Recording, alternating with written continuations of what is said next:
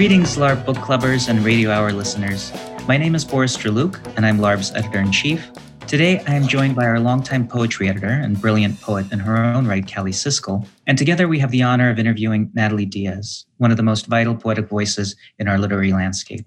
Raised in Fort Mojave Indian Village in Needles, California, educated at Old Dominion University in Virginia, and now based in Mojave Valley, Arizona, Natalie is the author of the collection When My Brother Was an Aztec, which was a 2012 Lannan Literary Selection and won an American Book Award the following year. Her newest collection, Post-Colonial Love Poem, published by Grey Wolf Press, was awarded the Pulitzer Prize this year. Throughout her work, she explores, with a mix of lyrical deftness and piercing clarity, and sometimes with biting humor, the beauty and heartbreak of her own experience as a Latina and Mojave American, as well as the broader tragedies and contradictions of life in the US and in its global shadow. Her book is full of wounds and vulnerabilities, yet it testifies to resilience. As she writes in one poem, America's thirst tried to drink us away, and here we still are. Thank you, Natalie, for making time to meet with us. Yeah, gracias for having me. It's good to be here. I wanted to start with a word that Boris ended on from one of your poems, thirst, and also mention the line in the title poem, I Learned Drink in a Country of Drought. And I was wondering if you could talk about the reach of the word thirst in the collection and why it figures so prominently in the poems. That's a great question. It's a very generous question to be in, because I think as much as I think about water, it's a doorway that I haven't walked through in terms of like the reach of thirst. I mean, I think a lot of it in relationship to the body. You know, I grew up in the desert, so I understand the importance of water, not just water outside the body, but water inside the body. It's almost like it's a sensuality that you have, you know, to know, even if I was going to be out in the 120 degree heat, to know I needed a certain amount of water in my body as I did that, you know, whether I was a child playing in the desert or going for a walk, versus like actually going out to what other people might call hike, but what we're just, you know, being out in our land and the kinds of water you would need there. I think I'm also very much thinking about just the literal thirst and how water has been so weaponized. And I'm near the US-Mexico border, and there is I don't even know if it's a political process or what we would call it, but it's called prevention through deterrence. And what it's done is it's closed a certain amount of ports of entries to create a strip of the desert that is one of the most harshest in the desert, the Sonoran Desert. And it's designed so that, they say it's designed so that people will be deterred from crossing there because they know how harsh the conditions are. Whereas what it does is it kills people, because in order to be able to cross that desert, there's heat, there's hypothermia in the evening, there's deficit of water. And we have things like Border Patrol slashing water jugs, things like that. So there's the very literal sense of water. You know, right now, the Colorado River is the most endangered river in the United States.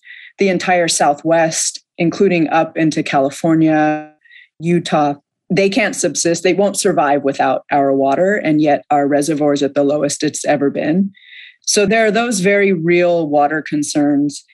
And then I think there's also a kind of desire I'm wondering about, you know, like what has that made of my imagination? What has that made of my relationship with this country, with the ways we consume product, or even the ways that we learn certain kinds of tendernesses? You know, my imagination was very much shaped here.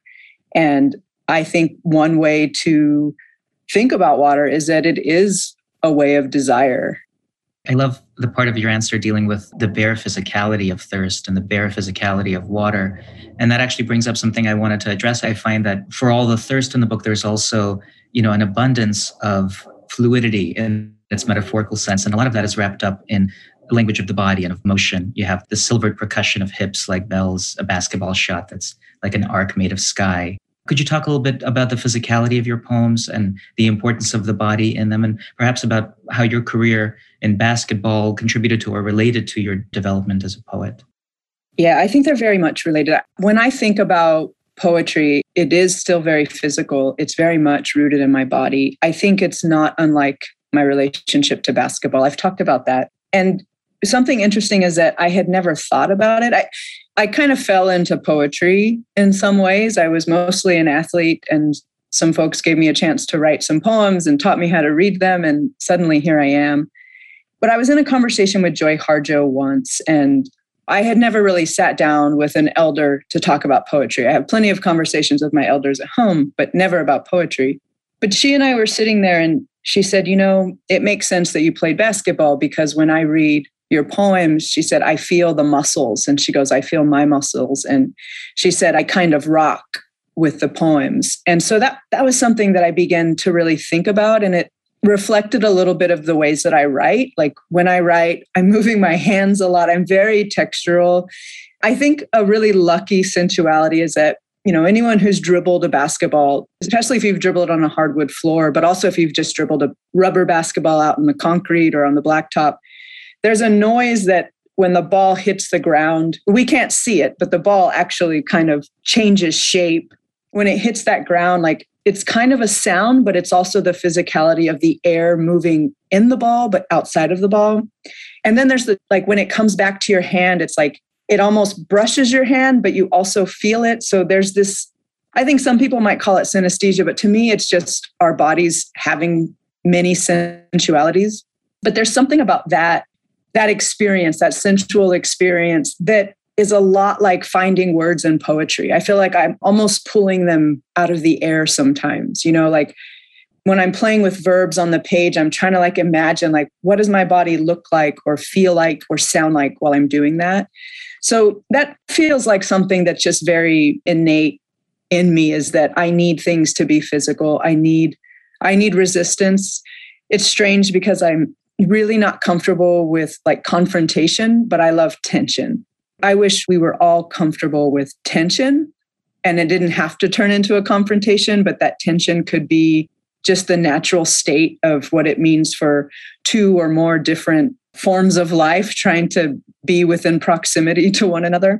But I really appreciate too you mentioning the word abundance, because I think it's not a word that's offered often to the desert. And it's definitely not a word that's offered often to natives, to Mexicans or Latinas or Latinx people, even to queer people. I think, abundance is related to the idea of excess. However, I think abundance, it's a more generous word because it also gives you the option of not overdoing it.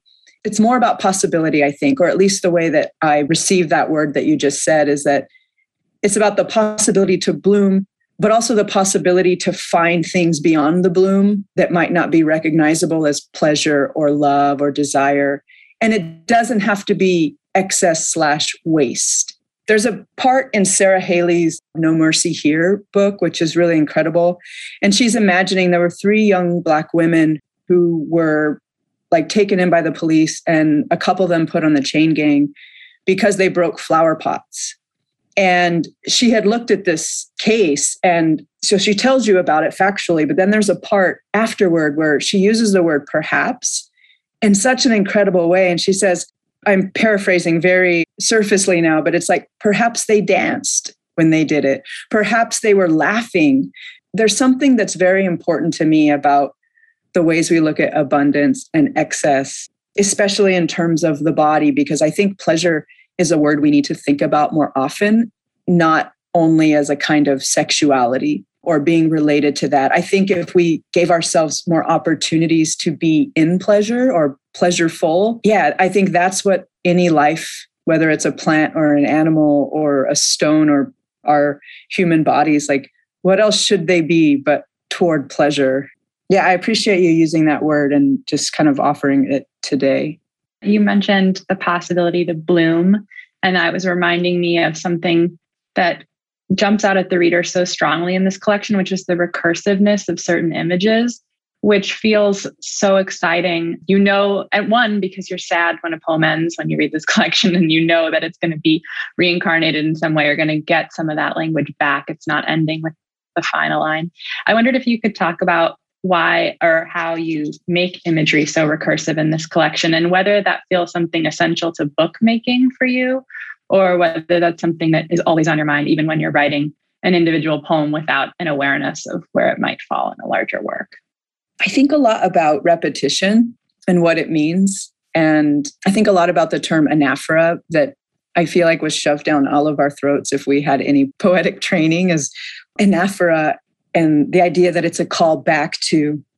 I think something I wonder a lot about, again, is that, Boris, back to your question about physicality. And I think like physicality, it's a kind of energy, it's a momentum. And that's how language works for me. It's very much about momentum. Even silence, I think, is a kind of, to listen is to hold and to carry, even if it's unknown or even if there's no understanding there yet. And I think a lot about, like, for example, like hips and hips and hips, like hips for days in the book. And that's like a body part that feels so important to me. One, because I had a great grandmother who I was very close to, who was a double amputee. So I mostly knew her hips, and I never knew her with legs. And she was the most tender, but also the strongest and roughest person I knew. And I used to help her. And at that time, like the way you took insulin was very different than some of the ways you take it now. I just always had my hands on her hips, or when I laid next to her, like, I think that that's an image of love and desire that I didn't realize until the image continued to occur and occur and occur again and again. And I think the same thing, like, for example, with light, I talk with my students a lot about lexicons that, a lexicon, and I mean that different than kind of linguistic elicitation, but the lexicon being the physical body of language that you use, and that we each come from a different lexicon of language. So, for example, the hip is also important in basketball. It's like the place of resistance, hand check, hip check. And then, for example, light is one of my lexicons. And I was intent on just riddling the book with light. I wanted to open it up to my desert. And I also wanted to open up some of the dark corners that people were drawn to in the first book when my brother was an Aztec. I wanted to kind of open that up. And so even though the brother who was made largely of shadow and violence in the first book, I wanted people to not forget the love and tenderness there. So I felt like I needed to like fling open the windows and fling open the doors and let that light come in to show that these things happen or violence happens and we still move within it. We make love within it. We eat within it. And so for me, I guess part of that repetition, part of coming back to me feels like brand new origins. I think that's the challenge I give myself. It's the game or the puzzle or that little, I guess maybe I do need a little bit of competition. And I think a lot about Francis Bacon and his notion of saying like he wanted each image to obliterate the one that came before it. And I think that's, rather than try to accumulate, that's what I'm trying to do is I want the next word to be new again or to be happening in a way that I think language does. Like how lucky that I get to say the next word and then the next word, and maybe it becomes a line or a sentence. So those things are, I think, important to me in relationship to what is repetition. Can I make it new again? Can it be new to me? And that I think so often about the unknown at the end of a sentence or a line. It's still unbelievable to me that I can write a sentence, or I'm talking to you right now and there's a word 4 words away that I have no idea I'm going to say, and yet somehow I arrive to it.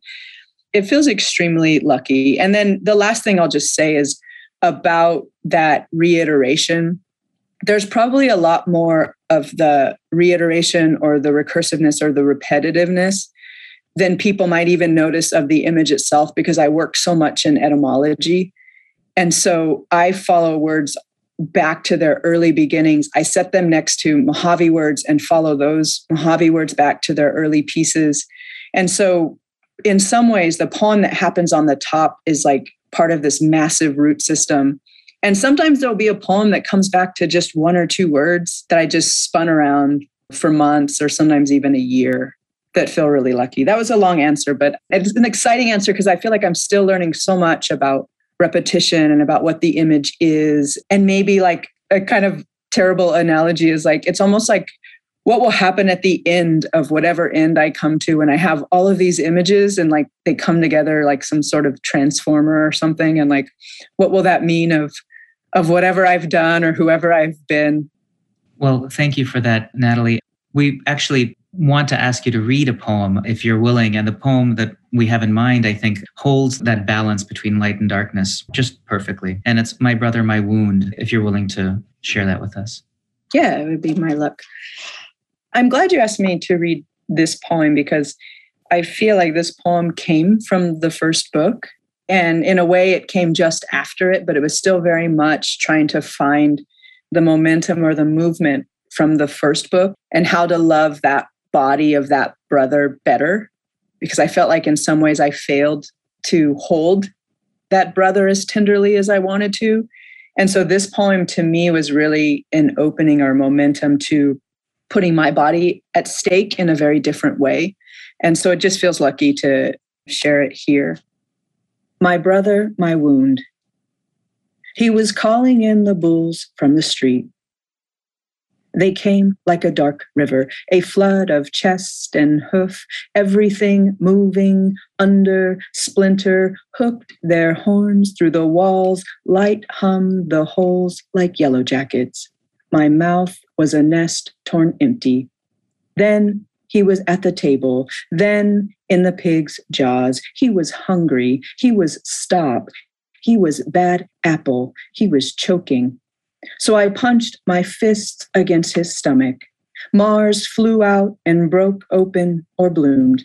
How many small red eyes shut in that husk? He said, look, look, and they did. He said, lift up your shirt, and I did. He slid his fork between my ribs. Yes, he sang, a Jesus side wound. It wouldn't stop bleeding. He reached inside and turned on the lamp. I never knew I was also a lamp until the light fell out of me, dripped down my thigh, flew up in me, caught in my throat like a canary. Canaries really means dogs, he said. He put on his shoes. You started this with your mouth, he pointed. Where are you going? I asked. To ride the Ferris wheel, he answered, and climbed inside me like a window. Thank you very much. One question that comes up for me time and again as I read and reread this book is you talk about tension and holding bodies in tension, holding references in tension. And one of the things I find to be in great balance in this book are varieties of origin stories, traditional storytelling, traditions ranging from the ancient Greek world to the biblical story of Noah's Ark to the beliefs surrounding Aztec ball games. Could you tell us a little bit about how you hold all of those traditions in balance and what it means to you to embed and interweave these stories in your work? I mean, I was raised Catholic, for one, and I was also raised Mojave, and I'm Akamo Atam. And I guess my Catholicism was very like Indio. So it was, I've said this kind of anecdote before, but my father would always say, yeah, I know how bad whatever you or your siblings, what you've done is, but based on like which religion you tilt toward, like he knows like how badly our discretion was or how much we need to be forgiven for based on where we situate. But I guess I think a lot about that word origin because it's related to oriri or rising. So I feel like as well, it's I'll use this kind of blanket term because I don't know if this is the right term, but there's a very kind of Western, or at least like you're saying, like Judeo-Christian, even though, I mean, Lazarus, Jesus, they were allowed to rise from the dead, but everyone else only gets one origin in this world from there on. But I think it's so important to have many risings and to be, again, that's part of being alongside is that why shouldn't my belief systems be multiple, be myriad? Why shouldn't I be with and alongside and a little bit riverine when it comes to trying to make sense of how I can be a living being in this world? And so it felt very easy to dip in and out of some of these stories and traditions. I also think I grew up hearing that my Mojave stories were mythologies. I would be in my high school or in my junior high, and they would say, well, we're going to show you this one paragraph about the Mojave creation myth. And so there was a way that it was just really easy to flip and blur and to say, like, the story will be whichever I rise into or rise from. And so there's always a lot of Christian iconography in my work because I grew up with it. I'm fascinated with the Jesus side wound, with the doubting Thomas, with all of these things. And yet I feel like I have the I feel compelled to move in and out of them because they feel surreal to me, even though my stories have been called surreal. Like, I mean, look at these things that happen in the Bible. They're the wildest stories, they're unbelievable. And yet they've become the foundation for an entire way of viewing other people. I think as well, something that I think a lot about with these stories is how land relates to them. I think, like especially with Skinlight, thinking about the ball game, just what an incredible feat of the human body that was, and how related it was to imagining where we go next, or what happens to the sun when it disappears, and that the body and the land were so united and so held together. And so I feel like in some ways I'm always questioning that and trying to pull these mythologies or these origin stories apart a little bit to make space for myself in them, or other people, like me in them. I think the other thing that I hold together a lot is origin and migration. And to me, like, those things can't be separated, is that every time we migrate into someone else's story or through people's books of poems, or whether that's prose or poetry, we have a new origin when we leave it. We're a little bit changed. We're a little bit different. Our questions have a different shape. And so it feels really important to me to be able to migrate through these languages, through these words, through these different stories.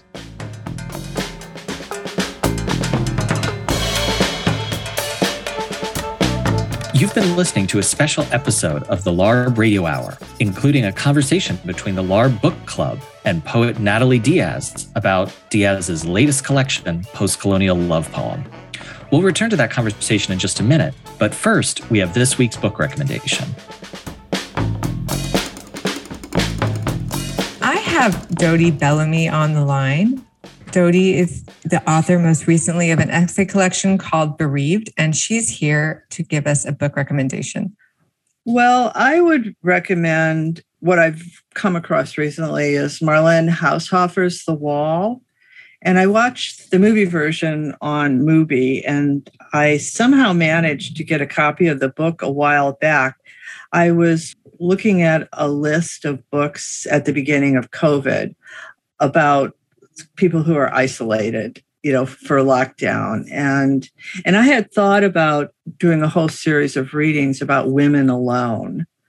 I thought of rereading Krista Wolf's Accident, for instance. Are you familiar with that book? Where the Chernobyls happen and this woman alone in the woods. And The Wall is this woman alone in the woods. And there's this like glass or plastic dome around her, and she can't get out. And she's like totally isolated. And so I really was intrigued by the movie. But of course, the book is much better and gets much more into the interiority and the psychology of this woman alone. So I think it's a really beautiful book. And it certainly speaks to our sense of social isolation, our sense of grief. I just love it's like such an over-the-top metaphor, right? But it's just never really pinned down like what it means, so we can kind of bring our own energy to it, and it can kind of touch whatever parts of us need touching.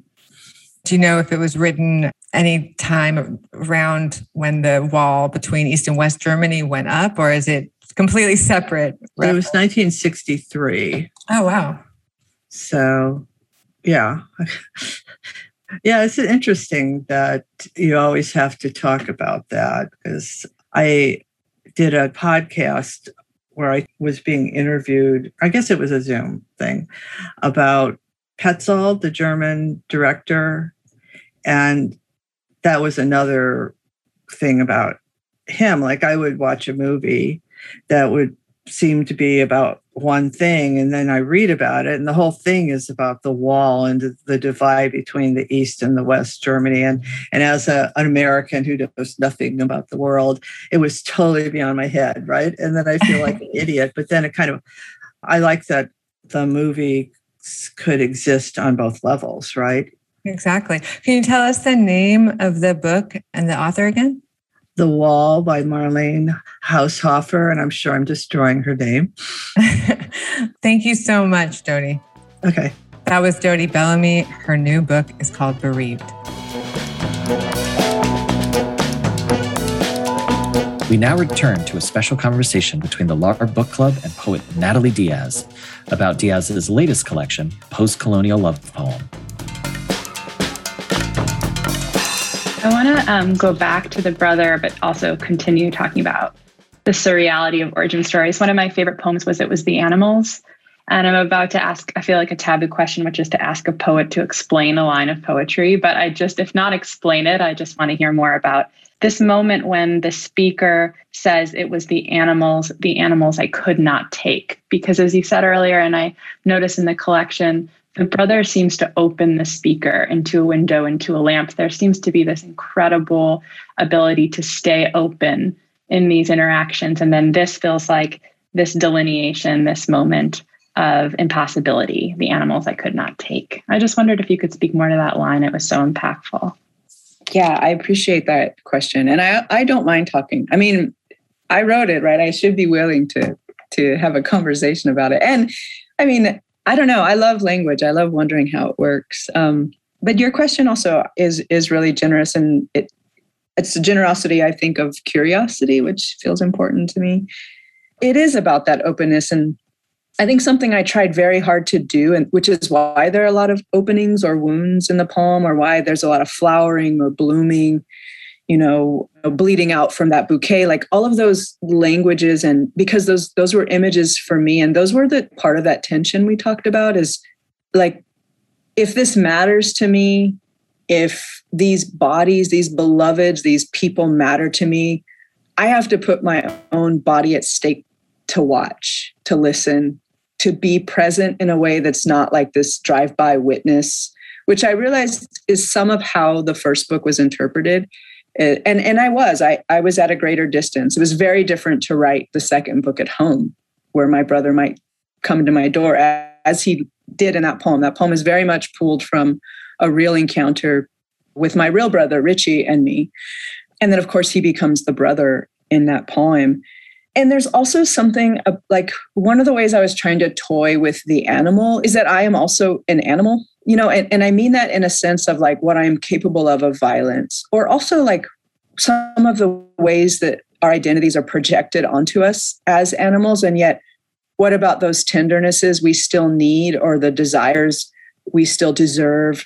And so even the brother in that moment, I was trying to flip it as if the moment where I might judge him for what was happening to him was also a part of that kind of constellation of the animals, in that it was the brother and it was the speaker who were both a part of that terrible constellation of human relations.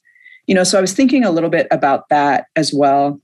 Like when that mindset kicks in to say like, oh, he's an animal, or, oh, he's terrible, or that's a really shameful moment. And to me, that's the moment where I've kind of pushed myself to one extreme of human relationship, whereas I would like to hold myself in a different kind of tenderness of that extreme. And then I think I also, this might seem like a leap, but I spent so much time with all the different narratives I could find of Noah's Ark. And so there's something very literal about the animals. It was the animals I couldn't take. Like, it was also like what is left behind. So what I couldn't bear, and also what I couldn't take and carry, and that there was no way I could carry my brother to a kind of safety in that moment. And so, there was a little bit of like I don't know, I was maybe being a bit too clever with some of that flip-flop, which, I think doesn't manifest in the end, but, or in at least the reading of the poem. But yeah, I appreciate you talking about that kind of like opening, because I think this was one of those, like, it was like a gaping that ended up happening. And I still remember the real life moment and emotionally how I felt. I did feel a bit wrecked, and I did feel like, have you ever just felt so emotionally opened up that like your skin hurts, maybe like you're exposed, or like, I think about this a lot. It's a literal feeling I have. But like you see it on movies sometimes, like where like the pressure is so immense in a small space that like the windows break open and the curtains get sucked out, and it's just like it makes a sound that's like, and that kind of gaping, I guess, I still remember it, some of how I felt. I think that's the crazy thing about the poems is some days when I read them, it's like I'm there again and I feel sick or I feel really hurt or I feel, that same kind of like, I guess that gaping. But yeah, that was I remember the turn happening in my revision where it's like, oh, they're marching into me, they're marching into him. Like this life is kind of marched into us, and what exists of any kind of salvation for either of us at this point in relationship to being brothers and sisters to one another. So thank you for that. It's definitely a familiar feeling. And it relates, I think, to what you said about the connections between your body and the ball, between light and darkness. It seems that in the world that you reproduce in these poems, we all move through the medium of each other. It's all one mass, and we're held in balance and sometimes in tension in that mass. And that brings up for me, I'm often translating things, and that brings up the question of translation and of language and how languages are held in balance in the work. And maybe you could tell us a little bit about your use of a variety of languages in your poems that are predominantly English, but are very much your idiolect. So maybe you can talk about that as well as about your work in language preservation. Yeah. Again, like the language is such a physicality, I think, and it's a kind of touch. And I do feel lucky to have that perspective of it, because I think it's a generous perspective, to be able to appreciate misunderstandings, mishearing something. I think also just being around my elders who I've worked with on the Mojave language, trying to, it's crazy because there aren't really words that can express, like to preserve it, to conserve it, to, revitalize it. Like none of the words can really hold what's happening, like the loss of it. And so to have seen them try really hard to give other people in my community a language they know they're the only ones who hold, and that they know is a way to imagine a different future for my Mojave people, but also not just for us, like to imagine a different way of living, because it was made when we had a different way of living. And so to watch them get to a point where they don't remember the word for something, or when they, like this line my elder says kills me. And he still says it when we get sometimes into certain points in a story or a conversation. And he's just like, there's no one left for me to ask. I wish I could tell you, but I don't know. And there's no one left for me to ask. And I think that just makes me realize how lucky it is to work in poetry or to be a poet. It's, I know we fight hard to say poetry is not a luxury, which has been said by some of the greatest minds in our American history. And yet it is, and it shouldn't be, because it's such a lucky thing to be able to access your imagination as a way to understand, like, you deserve things like love and tenderness, or you're capable of offering things like love and tenderness, which I think are very much rooted in the imagination, that maybe one of the ways I'm thinking about what working with my elders has taught me is that there's so much left unimagined. That's where I want to live. Like if I can get to those places of what it means to care for somebody or to fight for somebody that are yet to be imagined spaces, like that's where I hope I eventually get to. And I think languages hold some of that when we let them move backward, when we realize that they can only move forward as much as we're willing to travel backward in them, to see like who they're carrying and what they're carrying, and to remember the lands or waters that shaped them, and shaped the bodies who first spoke them, and what that means of relationality and relationship. I think that, we talk a lot about relationality now. It's kind of a blanket term. It's like we're all connected. And yet I think like the real task is trying to find that touch that is the connection. And language to me feels like just a generous touch, because it's not only what the words and languages have already touched, but it's how we might touch one another in the future and be alongside one another. And so for me, like a lot of the words I move in and out of is just because I spend so much time in etymology, and my Mojave language demands so much of English. And so I think there's a way that, I mentioned this word excess before, and we were talking about abundance, but I think there's a way that excess operates in my work, in that the kind of love or care or imagination I'm trying to look through from the ways I've learned to be Mojave, the Mojave language demands that English just do more and be more. And I don't think there's a lot of lack in every language, but the English language is a beautiful language. And yet it's had very specific designs. It's designed to carry people to certain places, or to deny people certain things, or to build certain kinds of edifices and all of these like structures of power or city or citizen. And so I feel like, one lucky thing about the way Mojave carries me through or into or in the periphery of English is that it really demands it do more. And so I always want to know, what's the next word? What's the word that this is connected to? Like, what is the constellation of all of these things? And maybe I can get kind of close to what I think I might feel or what I don't know I feel yet. Again, a kind of circular answer, but these questions are so generous. I get so excited about thinking forward and backward in some of these. So, and I'm on campus, so normally my trajectory is very different. So it's nice to feel nerdy with you all here, where I don't have I'm not checking off things on my checklist. I love your answer, and on top of abundance and excess, the word that comes to mind is extravagance, the root of which is to walk outside, to wander around. And I think that describes your poems. I think I'll let Callie ask the last question. So much pressure.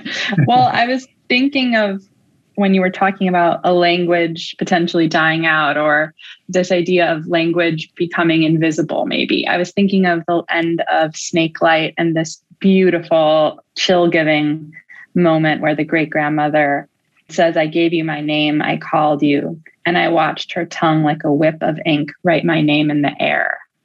And I think that I'm interested in this theme of visibility or invisibility in the poems. There's a declaration quite powerfully of "let me be lonely but not invisible." But then the speaker's name is invisible in some sense in this gesture, but it feels somehow empowering. I'm wondering if you could talk about that theme and about this idea of writing a name in air and not having it articulated or transliterated in the poem. Yeah, that's a generous question. I think we are all thinking, right, about visibility and invisibility, and what part of visibility is simply someone else's projection of who they think you are. So you could be standing there and they might never see you because they've already projected, one, who they think you are, and two, who they think they are by the way they arrived to you. I think that's always interesting to me at a reading. I wonder sometimes, what are people really hearing? And how much of it is just already an information that they came with, that about nativeness or all of the things people think I am.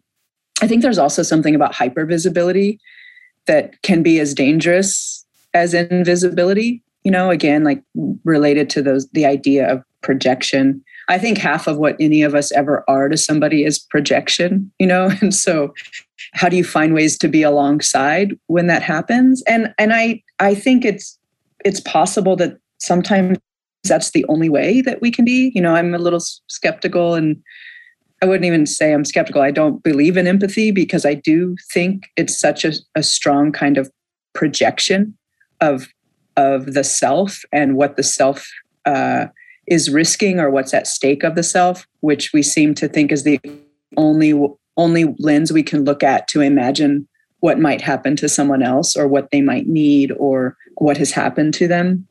like, as you were saying, like the name written in the air. And even, so I say my Mojave name, but even as I say it, I don't say the full name. I say only a piece of it, which is a name for me at home. And so I think there's something about visibility and invisibility that I begin to understand through writing the book, is that some knowledges are not for you. Some knowledges are not for me. Some knowledges are not for my reader. And yet I can still, like, that's, I think, half of writing poetry, is that, you know, we get stuck with all these things like accessibility and, you know, do I understand? What does it mean? Do you get it? Kind of thing. For my poor students, I'm always like dragging them, you know, putting them through the ringer about, you know, disclaimers and things like that. But I think that's, again, like one of the joys of language is that it's only ever our best estimate. You know, like it's not the body. And yet I'm trying hard to say what I might want or what I might feel. And then there has to be some knowing that you will never know how I feel. And yet together in some sort of constellation or some sort of alongsideness, we might find different ways to allow the other to have desire or to be free or to be fulfilled or to be, you know, sad even.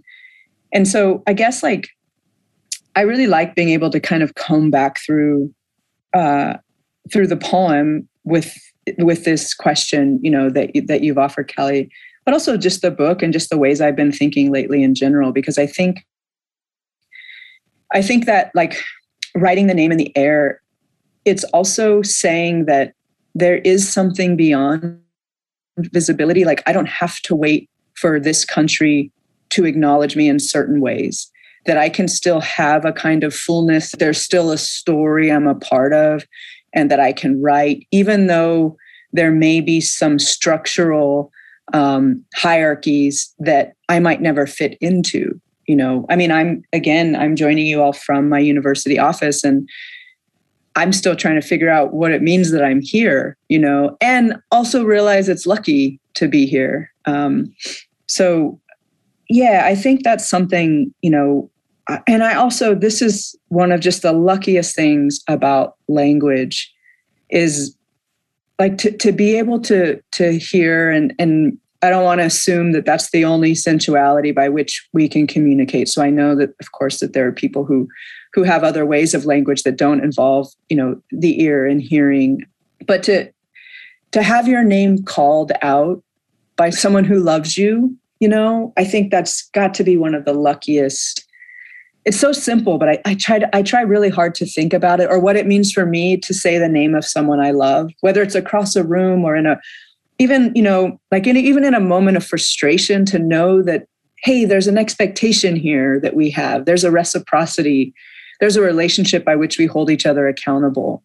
I mean, even still, like when my mother says my name, that's one of the luckiest things I can ever imagine. Or when I call a friend and say, like, this is Natalie, or when they call me and say, you know, hey, it's Eliza, like, even if it's a message, those are, yeah. And so I think in some ways, like, I wanted to play with the idea that there are things beyond visibility, that there are presences that sometimes are more important than just visibility. And sometimes visibility is a little bit of a trick, you know, especially like I'm someone who checks boxes for people. You know, like I know if someone's like, oh, it's Indigenous Peoples Day and we need to talk to a Native, I'm probably one of a low number of people who come to their minds, you know.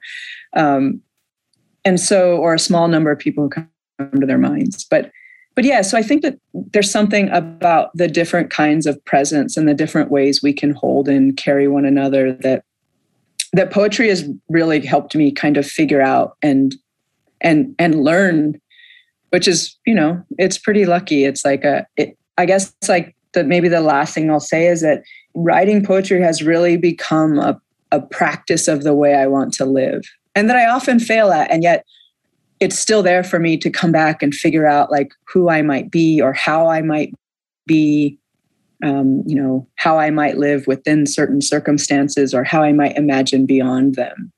Well, thank you, Natalie, for your openness and for keeping our eyes open.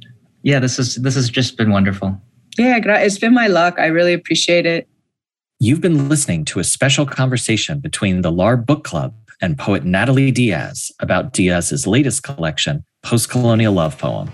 Thanks for listening to the LARB Radio Hour.